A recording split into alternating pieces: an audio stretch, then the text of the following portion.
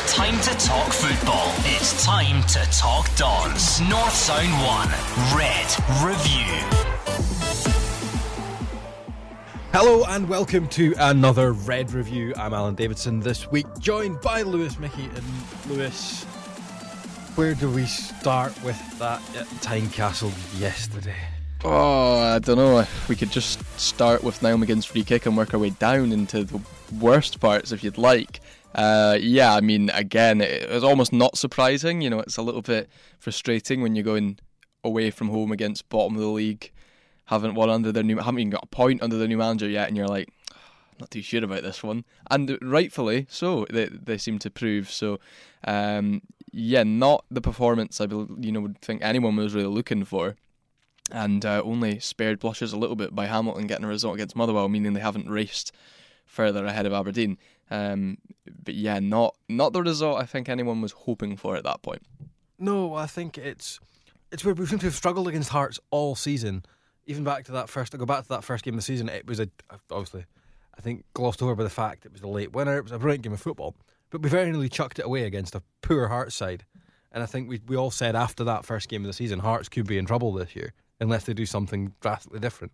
And they haven't. They just seem to have picked up enough points against us to stay in touch. I mean, I didn't actually think that Hearts would be in as much trouble at that point as they are. I was kind of looking at Hearts on the first day of the season and being like, well, they're going to struggle to really kind of put pressure on us for Europe. Like, that was the point I was at. I wasn't thinking they were going to be bottom of the table. And it's kind of typical of Hearts that they would get their first point under the new manager and all the teams around them would win and they'd actually be further behind now.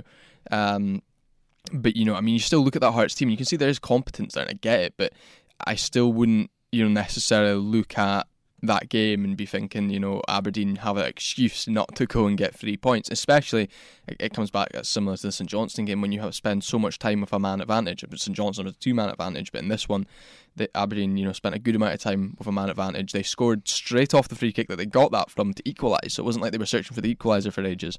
And it actually seemed like Hearts were on top for about the last 10 minutes, which is, again, really frustrating because it shows just a lack of Aberdeen being able to dominate a game and being able to, look competent in the attack. That seems to be a common issue that just goes through the entire season. That's it, and it's again, I think it comes back to no Sam Cosgrove. We don't score from open play. Yeah, it's very rare that we seem to find goals without Sam Cosgrove in the team, which is a real worry. It doesn't help that it just feels like, you look at Ryan Hedges and his minutes that he's had, he has quite a lot of assists, he's up near the top of the division, and at times he's not starting games. For me, he's probably the best signing this season. Not that necessarily the bar was super high, but he's probably the better signing that was made this summer, and it's a little bit frustrating when you see him not being used as much as you feel maybe could. Now, there might be some injury management there because I know he had some injury problems before he came to Aberdeen, and he hasn't had an injury up at Aberdeen yet, so maybe he must be the only thinking. one. Yeah, well, everyone else he must be, actually, to be fair, but it's just hard to gauge, at this point, why maybe he's not getting as much game time. Derek McInnes talked about how, he had to sacrifice width to get 2 strikers to play in the game at the weekend, and you're just thinking, why is it so much worth getting Curtis Main into that side that you take out Ryan Hedges and Niall McGinn? Niall McGinn I get, because you don't see Niall McGinn play 90 minutes in a week anymore, and that's understandable. But you still have Conor McLennan, you still have James Wilson. There were options there. But, being less negative, let's just, give the praise to Niall McGinn so we can have a bit of positive stuff here. I saw someone even suggesting yesterday he could be Aberdeen's player of the decade, which, when you think about, some of the other players that might challenge him probably haven't been around long enough. He has scored a lot of important goals. He steps up in big moments, and again, fantastic free kicks as well. Scores some belters, which always helps. Yeah, there is certainly, there's a highlight reel of Niall McGinn goals, isn't there? Yeah, because even when it's like, not a free kick, he's scoring, those edge of the area ones. We saw it a few times against Motherwell, Partick Thistle. You can just reel them off now. McGinn's incredible goals. Sometimes you could accuse him of lacking a bit of consistency, but then you look at the stats and you think this is a guy who is delivering season on season a decent amount of assists and goals, and maybe doesn't always get the credit he deserves, but he really probably helped Aberdeen get out of a hole yesterday, because if he doesn't score that free kick, I don't know if Aberdeen even get the equaliser against the 10 men. So that was, actually in the end, a pretty important goal.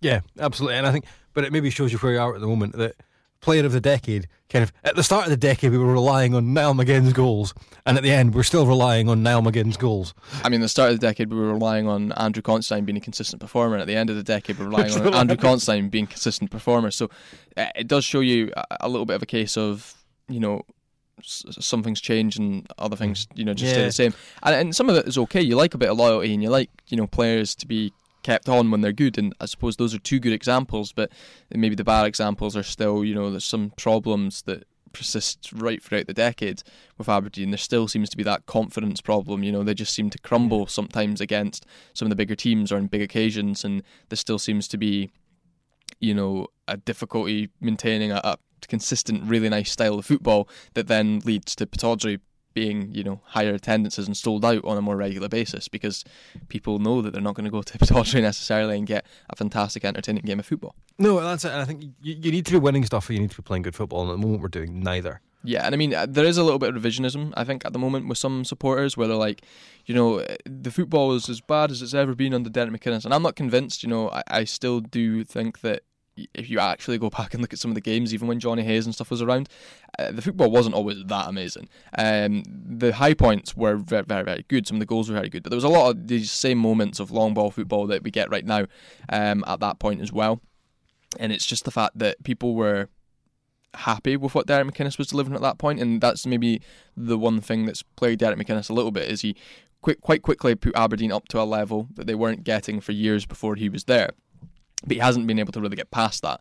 So he's consistently meant that Aberdeen are going to be in the top four, possibly second. It's now kind of dropped to fourth last season, but he's probably always hoping for third.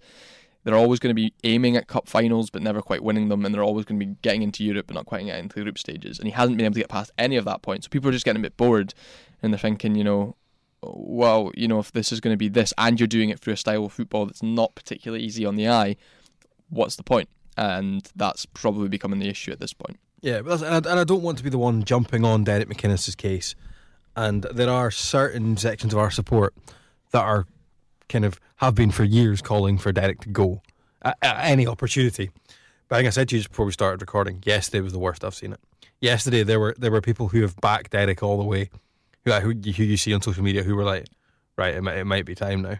Yeah, I can certainly see the point from people, and you know, I can understand people being bored and whatever else. I would argue it's, and people will be annoyed, but I'll argue that it's probably not the right time to do it. Not necessarily saying that if it was done I wouldn't understand, but going into this winter break, chance in the window, obviously Derek McInnes, I mean, people criticise Derek McInnes' transfer windows and they say he doesn't have a great track record. I'd argue, you know, he probably doesn't have as good as maybe you'd want it, but when you look at the way that he has to operate free transfers, loans, it's actually not too bad, because the ratio isn't going to be about 80% success when you're doing that kind of market. But you've not got money to spend. But I think what people are questioning, and I think it's a valid point, is if you are Dave Cormack, are you giving Derek McInnes the chequebook?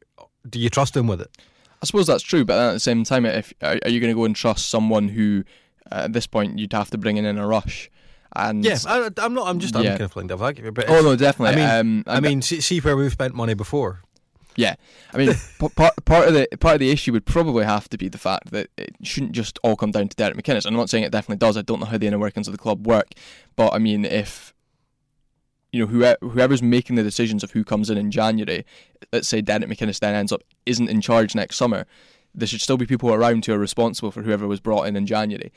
So there still should be that continuity there. And yeah, again, it's a big January. You know, it is going to be Derek McInnes in charge of it. You know, I wouldn't, as much as, you know, the pressure is up on from the fans, I'm not convinced the pressure is there from the board. You know, at the very least, I would think the end of the season they might look at it at that point, but not in the middle of the season, unless things go drastically wrong. And you know, you always know that Derek McInnes will get at least enough out that things aren't going to go drastically wrong.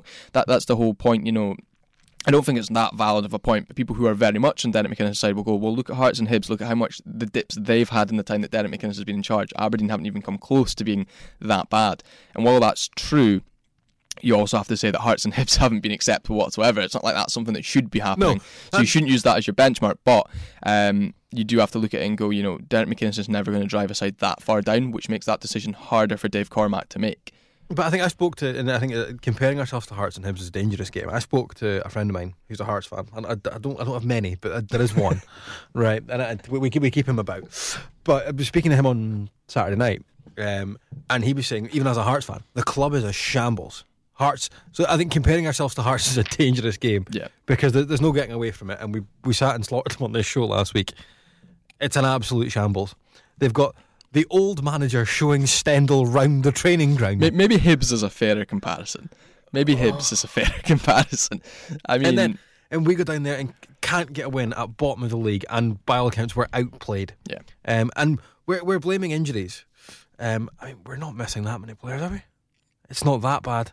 No, I mean that's the thing. You made the point before. You can say you're missing Craig Bryson, but Craig Bryson's never been a part of the team. It's not like he's been the main man this season. Yeah, so I mean, Cosgrove is the big one when you look at that team, and that's obviously a miss. Can't signing Greg Lee, big misses obviously as well. To an extent. If Bryson was a horse, we'd have shot him by now.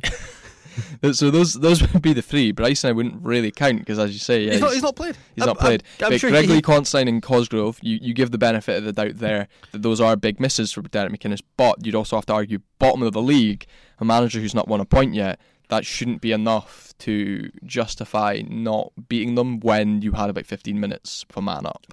But we should be beating them 11 against 11, I think. That too, absolutely. But I mean, just to make it worse and to rub it in, it was a man down for 15 minutes on their part, so that just makes it harder to fathom.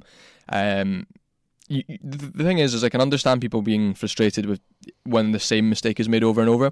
The one thing was people kind of got on the back of Dean Campbell apparently being playing left back at one point before they actually knew how that was going to work out. Now you can criticise that now because I don't know how badly it worked out. Apparently it didn't look that great, but he ended up dropping back in there and making a game-saving tackle at one point.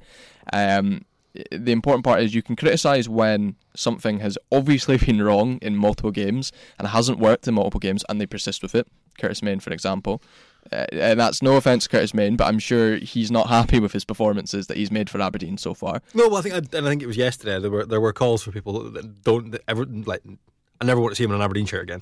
And that's how bad it was yesterday. But meanwhile, when you try Dean Campbell at left back when the two left backs are injured, I think that's fair enough. You've got to try some stuff. And, you've got to try things. But it's the same as we're now missing Considine and Viner, and Mikey Devlin still can't get in the team. I suppose that just becomes what is going on with Michael Devlin? So it's a weird one because sometimes it seems Derek McInnes really trusts him, and other times it seems he doesn't. But in fairness, Michael Devlin had his opportunity for a consistent amount of games at some, kind of September, October type time, I want to say, and he wasn't as impressive as you would have hoped he would be. He was not as good as at times he was last season before he got injured. And, Derek McInnes then thought, we'll try Ash Taylor and Scott McKenna. Whether or not that, I wouldn't say necessarily it's been a fantastic pairing, but it's obviously Derek McInnes has seen some potential in it. I've said, that you just needed to pick two centre-backs forever. So, while that probably wouldn't be my pick, those two together, at least he's kind of sticking with people, and, he needs to stick with two centre-backs, and he's probably just said, look, this is the two I'm going with. I need to be consistent with it. I wish he'd be more consistent with the entire team, because there's kind of that final third of the pitch where you have your wingers, your number 10, your striker, other than Sam Cosgrove when he's available, that is chopped and changed so much. You don't know whether it'll be Niall McGinn, Ryan Hedges, James Wilson, John Gallagher, whoever. So you need that consistency. So at least again, that centre-back, which is arguably the most important place to have that consistency. Whether or not Ash Taylor is a better option than Michael Devlin, I'm not sure, but you need to at least stick with something. And, the only option of then getting Devlin in would be to play a back three, and we know how that works out for Aberdeen. So. Yeah. Well, that's it. And I think McInnes came out and said, obviously, we've now lost Zach Viner, what looks like for the rest of the season. That looks like him done. Yeah. If the shoulder's gone again and there is the operation, McInnes had kind of said straight after the game yesterday, if it's the operation, the season's done. So we need to strengthen in January. And January isn't an easy time to sign players. No. But it's a massive window for Aberdeen. Yeah, massive window. You look at that squad and you'd say straight away, obviously because of the injuries, defence is somewhere to strengthen. Ideally someone who is a full-back but is comfortable on either side. That's not, again, easy to find, but it is possible.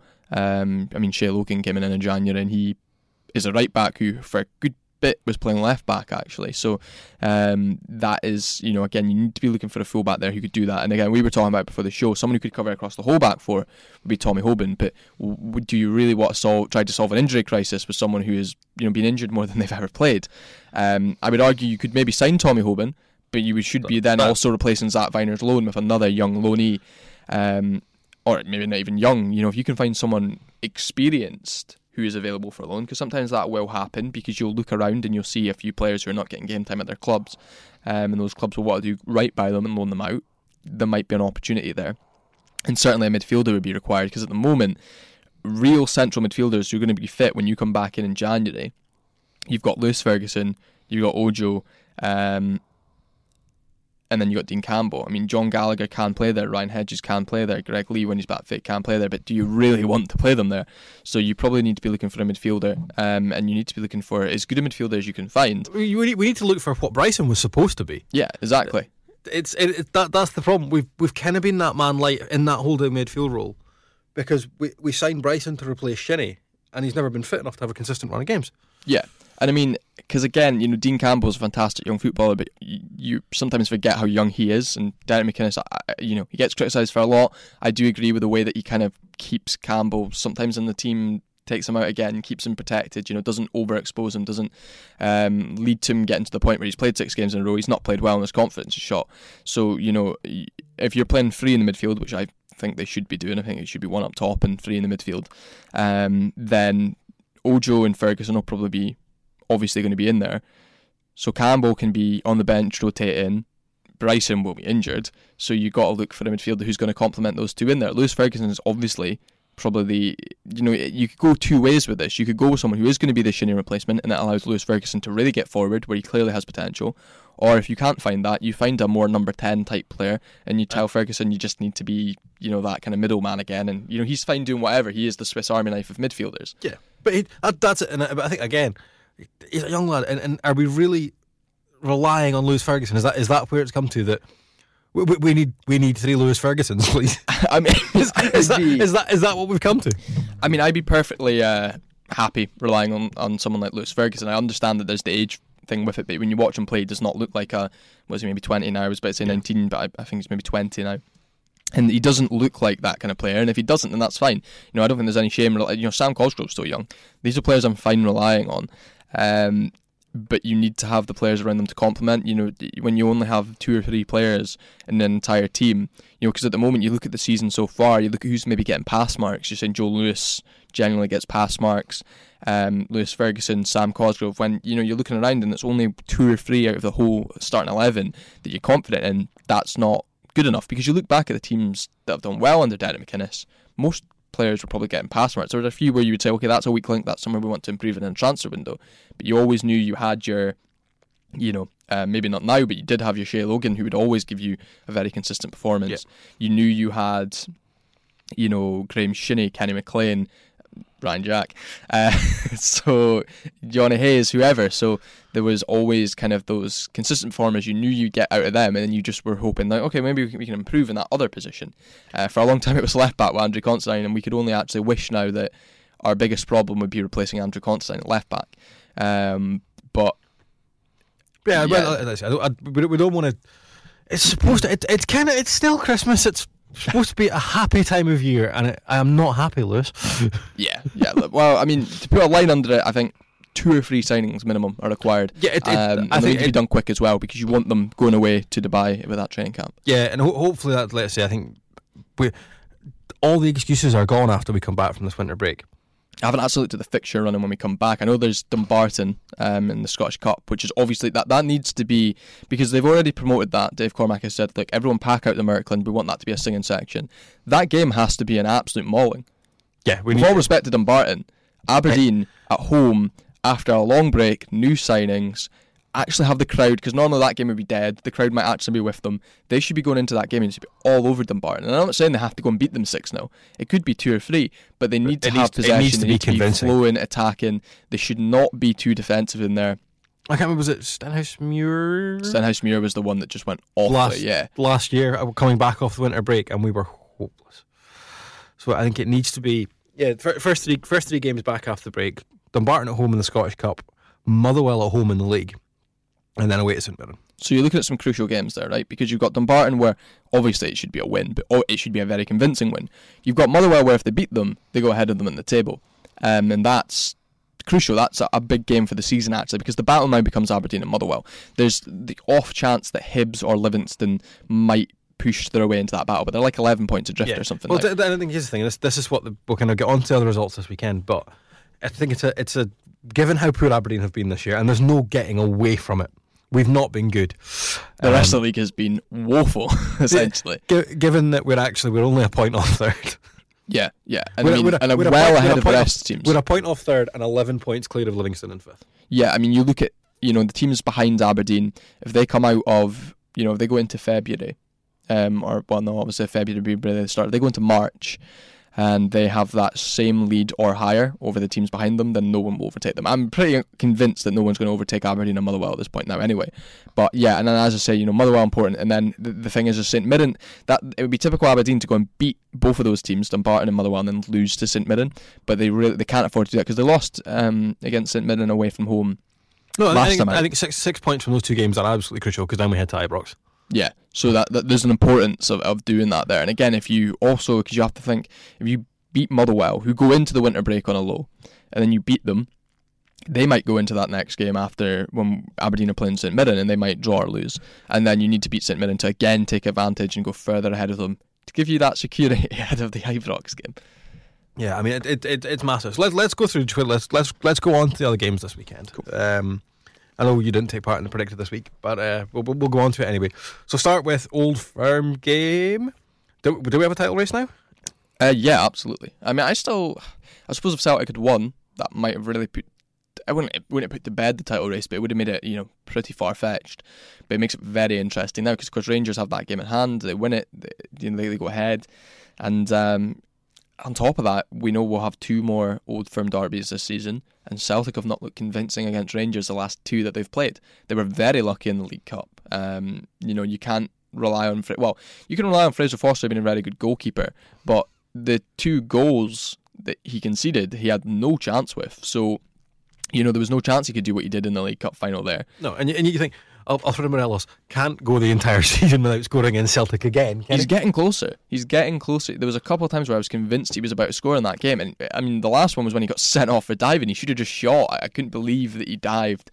But, and that's a pretty good, to be fair, because we always criticise, a pretty good decision by Kevin Clancy there as well. Because when I saw it, and I know obviously it's different watching it on TV than being on the pitch, but when I saw that in real time, I thought that was a penalty. I thought he had taken him out. But he spotted that it was a dive, so well done to him. But I just don't get the decision to dive there. He could have shot. Why when you're on a yellow card, when you've already been. This is the thing. I think we spoke about this after the Motherwell game as well. His first booking was so stupid as well. When he got himself sent off at Motherwell, it was okay, but it's not like last season when he was kicking out and get kind of that aggressive side of his game. The two this season have been ridiculous. One for turning to the fans and gesturing. And whatever you think about the rule, every footballer knows it's there. Don't do it. I suppose, but the Motherwell one I get a little bit more because he's done it as many times and not got booked that he was probably thinking, well, I'm not getting booked for this anyway. But the one against Celtic, he knows he's going to get booked. He knows it's an awful dive and he knows he's going to get caught. So I just don't see the point. Because what's the worst that can happen if he shoots? It goes wide, it goes flying away, and the ball needs to be retrieved, and it kills a couple of minutes. Because that was going to be the last phase of play. It absolutely was going to be the last phase. But that's it, and it's why take the chance? I don't know. It just makes no sense. But a lot of what Alfredo Morelos does makes no sense.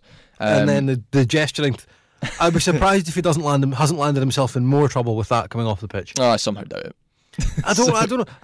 I think if he'd done it up here, if he'd done it against us, it would have been fine. Doing it at Celtic Park is a very different thing. Possibly. But yeah, I mean, just looking at the game though, I mean, Rangers were fantastic. It's painful to say, but Steven Gerrard has got a lot out of them.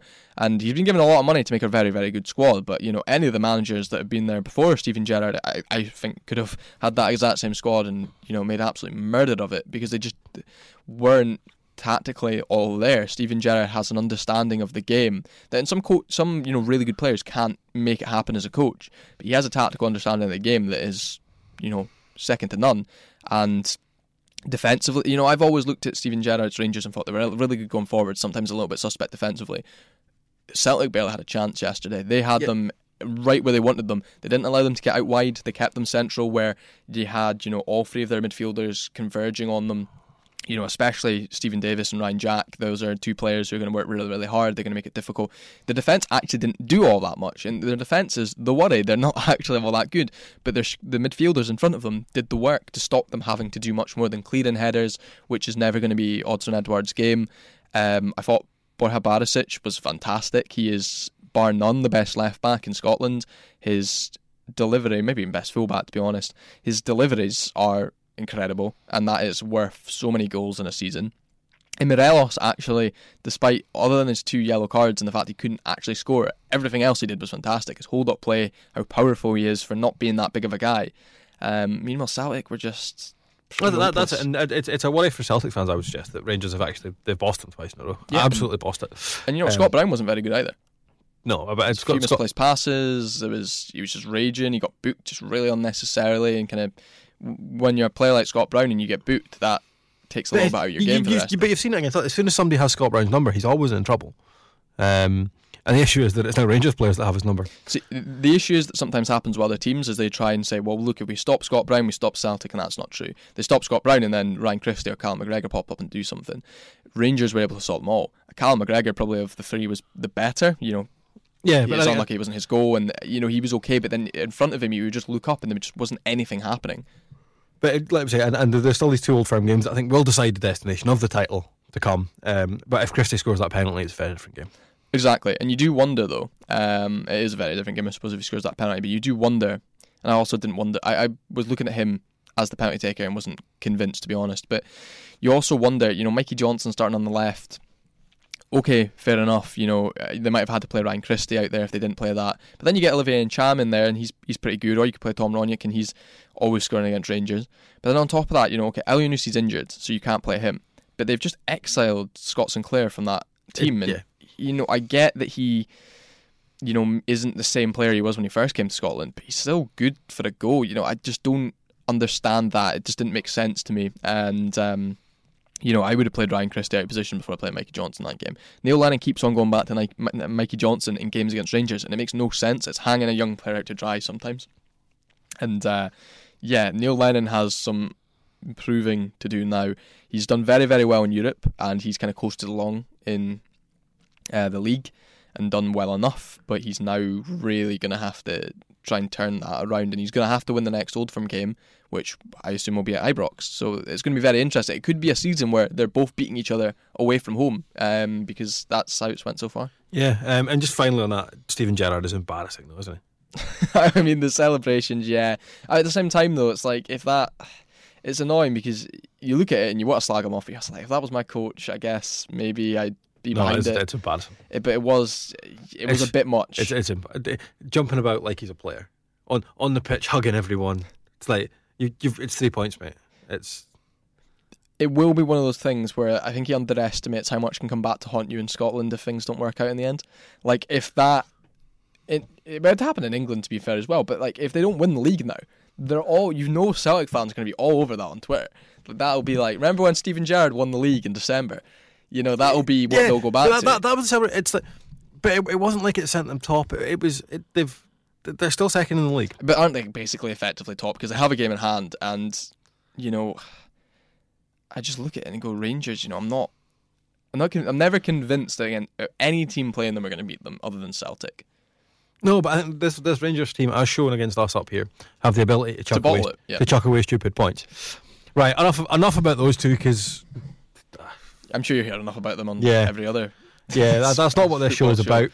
We only like to slag them. Impressive, Livy 2-0 at home to Hibs. Oh, Livy, like they're honestly becoming my wee crush in Scottish football because you know they're doing such fantastic things. I love Livy, but no, I mean you look at them and it's just they lost some really key players last summer. They've replaced them. They do. I mean, part of this comes into Hibs just being really inconsistent, but I mean, full credit to Livy. Fully believe that they have a really good chance now of finishing in the top 6. They've probably protected themselves from relegation now, because you look at the amount of teams that are down below them. Their points tally isn't necessarily that healthy, but what makes that stronger? You might be like, say, 10 points off the bottom, and you think that's not quite enough halfway through the season. But when you also have 6 teams in between, that's 6 teams who can mess up themselves and stop you potentially going down. So they have a good chance now of, I don't think they'll go down, I don't think they'll be in the bottom 2, and they have a good chance of being top 6. It depends maybe how Killie reacts, who their new manager ends up being, but I mean, yeah, again, we know that Livingston can win a game when they're given the opportunity, so it maybe says more about Hibs. They just can't really string things together. Jack Ross certainly is already, for me, proven he's the right appointment. And he will need to make a few changes in January. I think the big changes will probably come in the summer. But this will stop Hibs pushing and maybe getting near Aberdeen and Motherwell. But I still think they'll easily be top 6. But yeah, I'm just worried, Livy. I think, and again, I can't remember the exact numbers. It's going to annoy me now, and I can't find it in front of my notes. But it was something like a crowd of just over 4,000. There were around 3,500 Hibs fans there yesterday. That's the one depressing thing about Livingston. And this is where my worry is with Livingston at the moment. We're full of plaudits, and you're going, "Oh, well done, we lucky Livingston." They're going to turn into Hamilton. I was like that with Hamilton for the first season, 2 seasons. Now I'm fed up with them. But then the problem is Hamilton are still Hamilton. So what, we're going to have 2 of them? We're going to have to. That's my concern. We're going to have 2 Hamiltons. See, the issue I always have with this, though, is like, everyone blames Hamilton or blames Livingston for it, and like, fair enough, it is frustrating. But at the end of the day, it's the bottle jobs that are in the champ. The 2 Dundee clubs. You have Hearts being awful. If it wasn't for these teams, then we're long gone. Yeah. Of Hamilton. Well, on to Hamilton, and on to another club to blame for Hamilton. Hamilton picked up another one of those wins that you didn't see coming. That'll be the 3 points that keeps them up. Thank you, Motherwell. Yeah, but I mean, I'm willing to take that one because it was Motherwell. Because it helps us. Yeah, exactly. But these are the kind of wins that you don't see coming, that every year mean we're forced into another season of Hamilton turning up at Tawdry with 30 fans. Hamilton are so consistent at doing it, though, aren't they? In every season that they're going to just kind of lose like 6 games in a row but win the 7th. And you know that they're going to get a result against Hearts. It's just, that's what Hamilton do. Hamilton always just scrape out enough points just to keep themselves up and inflict us to another year of... I know, but it's still, I can't help but be slightly impressed by it. The way that Hamilton just seems so... You look at their squad and you're like, that's so devoid of any quality close to any other team in this league. And somehow they're getting... Every season, without a doubt, they'll probably get a result against Hearts. They'll get a result against Aberdeen. They'll get a result against Motherwell. That's in a derby, by the way, coming from behind, away from home, in a derby. The only surprise is that they actually those ridiculous wins normally come at home on that horrific pitch. Yeah, so you have to give them credit when they do it on a grass pitch. When they actually play football on a football pitch. They're like, whoa, this thing, guys, you have an idea here. This is spongy. I can slide tackle on this, guys. Now up to Perth. St Johnstone won. Ross County won. Actually turned out to be not a bad point for either. No, I mean, given the way things went. At half-time it was 0-0, and I was genuinely playing a small violin for Dave Galloway, because that would have been 2 weekends in a row he'd been to Perth and sat through a 0-0. Can you imagine being us? Just like out there somewhere, somebody's got a St Johnstone half-season ticket for Christmas. You know what's crazy though? That was the first goal they conceded in December against Ross County. They really, I remember in November the talk was, well, St Johnstone, their midfield's pretty good, their strikers aren't fantastic, but they'll get you a few goals. Their defence is just awful. And suddenly the defence turned fantastic. But yeah, I mean, I would agree with you. Good point for both when you look at some of the results. Well, the Hearts result, I guess. I mean, maybe it wasn't that good of a result, but they'll both take it. More so Ross County. You go away from home against a team who haven't conceded all December, and you score, and you get that point. Both have been really unconvincing. Ross County started the season okay. Both probably need just, one good signing is enough for either of those teams in January to avoid being in the bottom 2. Honestly believe that. St Johnstone sign a good striker who gets them 5 to 7 goals over the rest of the season. They'll stay up. Ross County, I mean, I probably have watched a little bit less Ross County, so it's harder to say what they maybe need. A good centre defender, maybe, possibly also a striker. You know, they do have some actual good strikers there. I mean, Ross Stewart is good.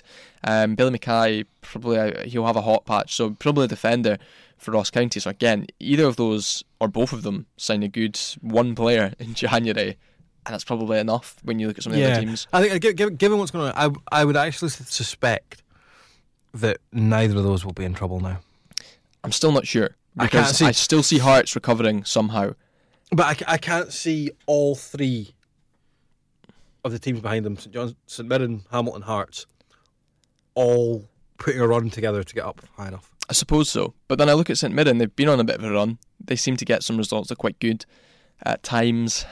Again, I'm probably not convinced about St Mirren, but I'm also not convinced. I'm not convinced either way. Hearts, I'm pretty convinced they will recover, although I said that last time. Well, no, I didn't really say that last time because they were playing with a youth team. But I said that about Hibs in the past. I said that about Hearts United. now 6 points from safety. I know, which is crazy.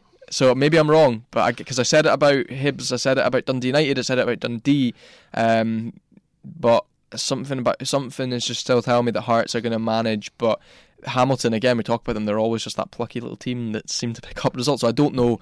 I wouldn't be convinced about St Johnstone or Ross County yet, but I would say, the ball's in their park. Go and sign a decent player in January, and you kind of have enough, I would say.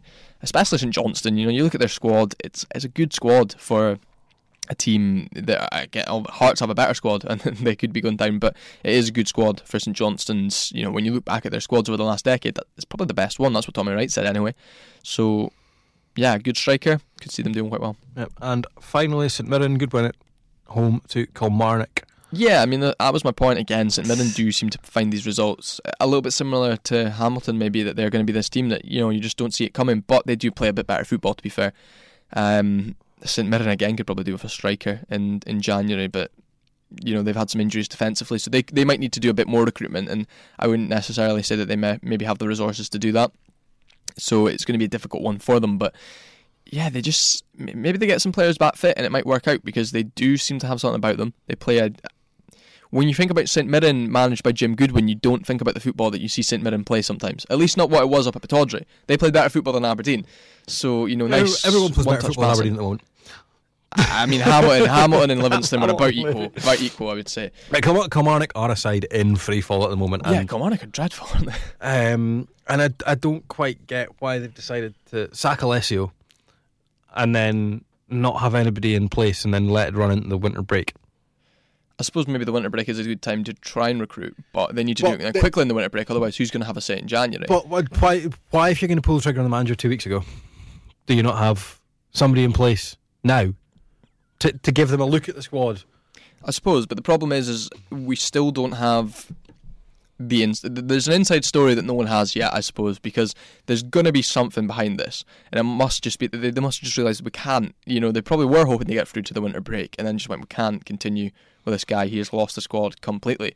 That seems to be what's been kind of hinted at, but we haven't had the specifics of the story yet. There was a story came out, I think, in one of the Irish papers. It was Dicker spoke to one of the Irish papers. It would be him or Power Eye, and described it as something I can't say on radio. Right, yeah. So. Again, this is basically where it probably comes. It just became untenable, and you can forgive that maybe they weren't lining someone up if they were hoping to get through to the winter break, and then this happened. But I just look around. There's not many good options. I would still say that I would look at Gary Holt at Livingston. He has a connection with Kilmarnock. He clearly has shown he can do well with little resources, and. The question is how much money is there now for Kilmarnock? How much money is there to go and get a new manager? Because Alessio won't have been cheap. Getting him in and getting rid of him won't have been cheap. I don't know about getting. Yeah, I would say so. And then Gary Holt, there would be compensation there. Probably not massive for Livingston, but at the same time, Kilmarnock probably don't have massive amount of money either. So it's all relative, and they will want to be saving some money for some additions in January. But I don't know. They never really made any money on player sales because. They didn't, other than Greg Taylor, I suppose, and they didn't exactly go and reinvest that. You do wonder whether they might lose some players in January as well, because there's some players there who no one's really performed all that well. This last half of the season, there was a purple patch they had, but there's no one consistently done it. But there's still some players they know that under Steve Clarke were quite good. So there might be some clubs that might look at Eamon Brophy. They might look at certainly Stephen O'Donnell. They might look at a couple of those midfielders, Power and Dicker, and they might kind of think, well, maybe we should try and see if we can get them on cheap now. I'm not saying that they could get them, but they might hope they can. There are players that maybe have lost some value given. Yeah. But again, you mention those names and you think, well, there's a good core of a squad there. But there comes up two issues there where one, okay, how do you add to it and how do you find the right manager to manage it? But then more importantly, okay, that might be a good squad when they were managed by Steve Clarke, but was Alessio the problem? Or is it? But the thing is, these players have got Alessio sacked. Let's not. They've lost the guy his job. Yeah. And there's got to be questions about the attitude until we know the full story. It's hard to tell. But yeah, because if Alessio wasn't the problem, then it needs to be a very strong character that comes in. That's not going to, because clearly if the players were, this is what maybe makes me lean to say that it wasn't quite all the players, because Steve Clarke obviously had a lot of success with them. Now I would say that on the outside looking in, Steve Clarke seems a bit harder of a character than Alessio. Just seems like that kind of guy that if you were a player, you might be a bit more scared of him. So maybe they just need someone similar to that again. Gary Holt, I guess, might come in and do that. It's all there's something going on inside Kilmarnock that we don't quite know. Yeah, and it would be interesting if we got that story, but we just got to wait until Chris Boyd decides he wants to release. Started on him. I'm in a bad. See, I was in a bad mood anyway, and now you're speaking about Chris Boyd. Oh, amazing! You see how he was just leaning on his chair when he was punditing yesterday? It was fantastic because he just showed that he cares so much. It's fine. Nobody can see the facial expression. I'm pretty sure he had a dig at the Celtic fans at the end. He was like, "Oh, you barely heard them for most of the game." It's just like, what is? Why are you a pundit? He came out. Do you know him? He came out. So I got at him. You've started me now. He came out. It's not someone in Dave Cormack's position shouldn't be using social media to criticise other clubs. That's class. Coming from Chris Boyd. Coming from Chris Boyd. Oh, that's amazing. Who's going about winding up other players, using his position in the media and on social media and on radio to have a go at players opposite while he's still playing. Part of me just wants to know whether or not he knows exactly what he's doing, and he's like, well, this is gonna get better, people are going to talk about me, or if he actually is just so that naive thick. to everything. No, he is. So Chris Boyd never. Hopefully Chris Boyd is not one of our regular listeners. I doubt it. Can you actually block someone from listening? I hope he isn't. If people like, I guarantee you Chris Boyd is not listening to this. If people like Chris Boyd are listening to this show, I'm doing something wrong. That is not our target audience. Yeah, I suppose that is right. But Chris Boyd doesn't listen to podcasts. Chris Boyd can't work his phone. Chris Boyd, if I gave Chris Boyd a phone and got him to try and download this show, he'd struggle. Look, he has a Greg's app. So I mean, I don't know how you can. His phone is permanently on Just Eat. That's all it is. Have you seen or have you heard his advert that he did when he's in Cat? Amazing. Yes. We're getting to off the ball territory now. This is going down. I'm going to be in trouble for things said about Chris Boyd. But I'm not a protein shake guy. Because Canadians have never heard of a steak bake. That's why. Oh, fantastic. Oh dear. Right, before we get ourselves in trouble, I think that'll probably do it. Just quickly, we'll be back. We may do a wee special over the winter break. We'll see. We'll see what happens over the winter break. Yeah, I feel like a wee winter special. Maybe some inserts from what's happening over Dubai. Fantastic. I mean, unfortunately, we're not jetting Dave Galloway over to Dubai. No, the budget hasn't stretched that far. As much as he would love that and has probably begged, it's not happening. But we do have the glorious function of the internet. We'll manage to access Red TV. We'll get some stuff from Dubai. We'll maybe get a wee special. I don't know when. We'll do it at some point. Can you tell it's Christmas and we've come in today to do the show and we've planned nothing. It's a ghost town around here. There's no one in. Boss is off, so we're deciding ourselves. We're doing a little special, so we'll do something over the winter break. Keep an eye out. Fantastic for that. But thank you, Lewis, for coming in on your wee day off to do the show today. I wasn't going to be doing much anyway. And as always, I have been Alan Davidson, and this has been the Red Review. North Sound 1 Red Review.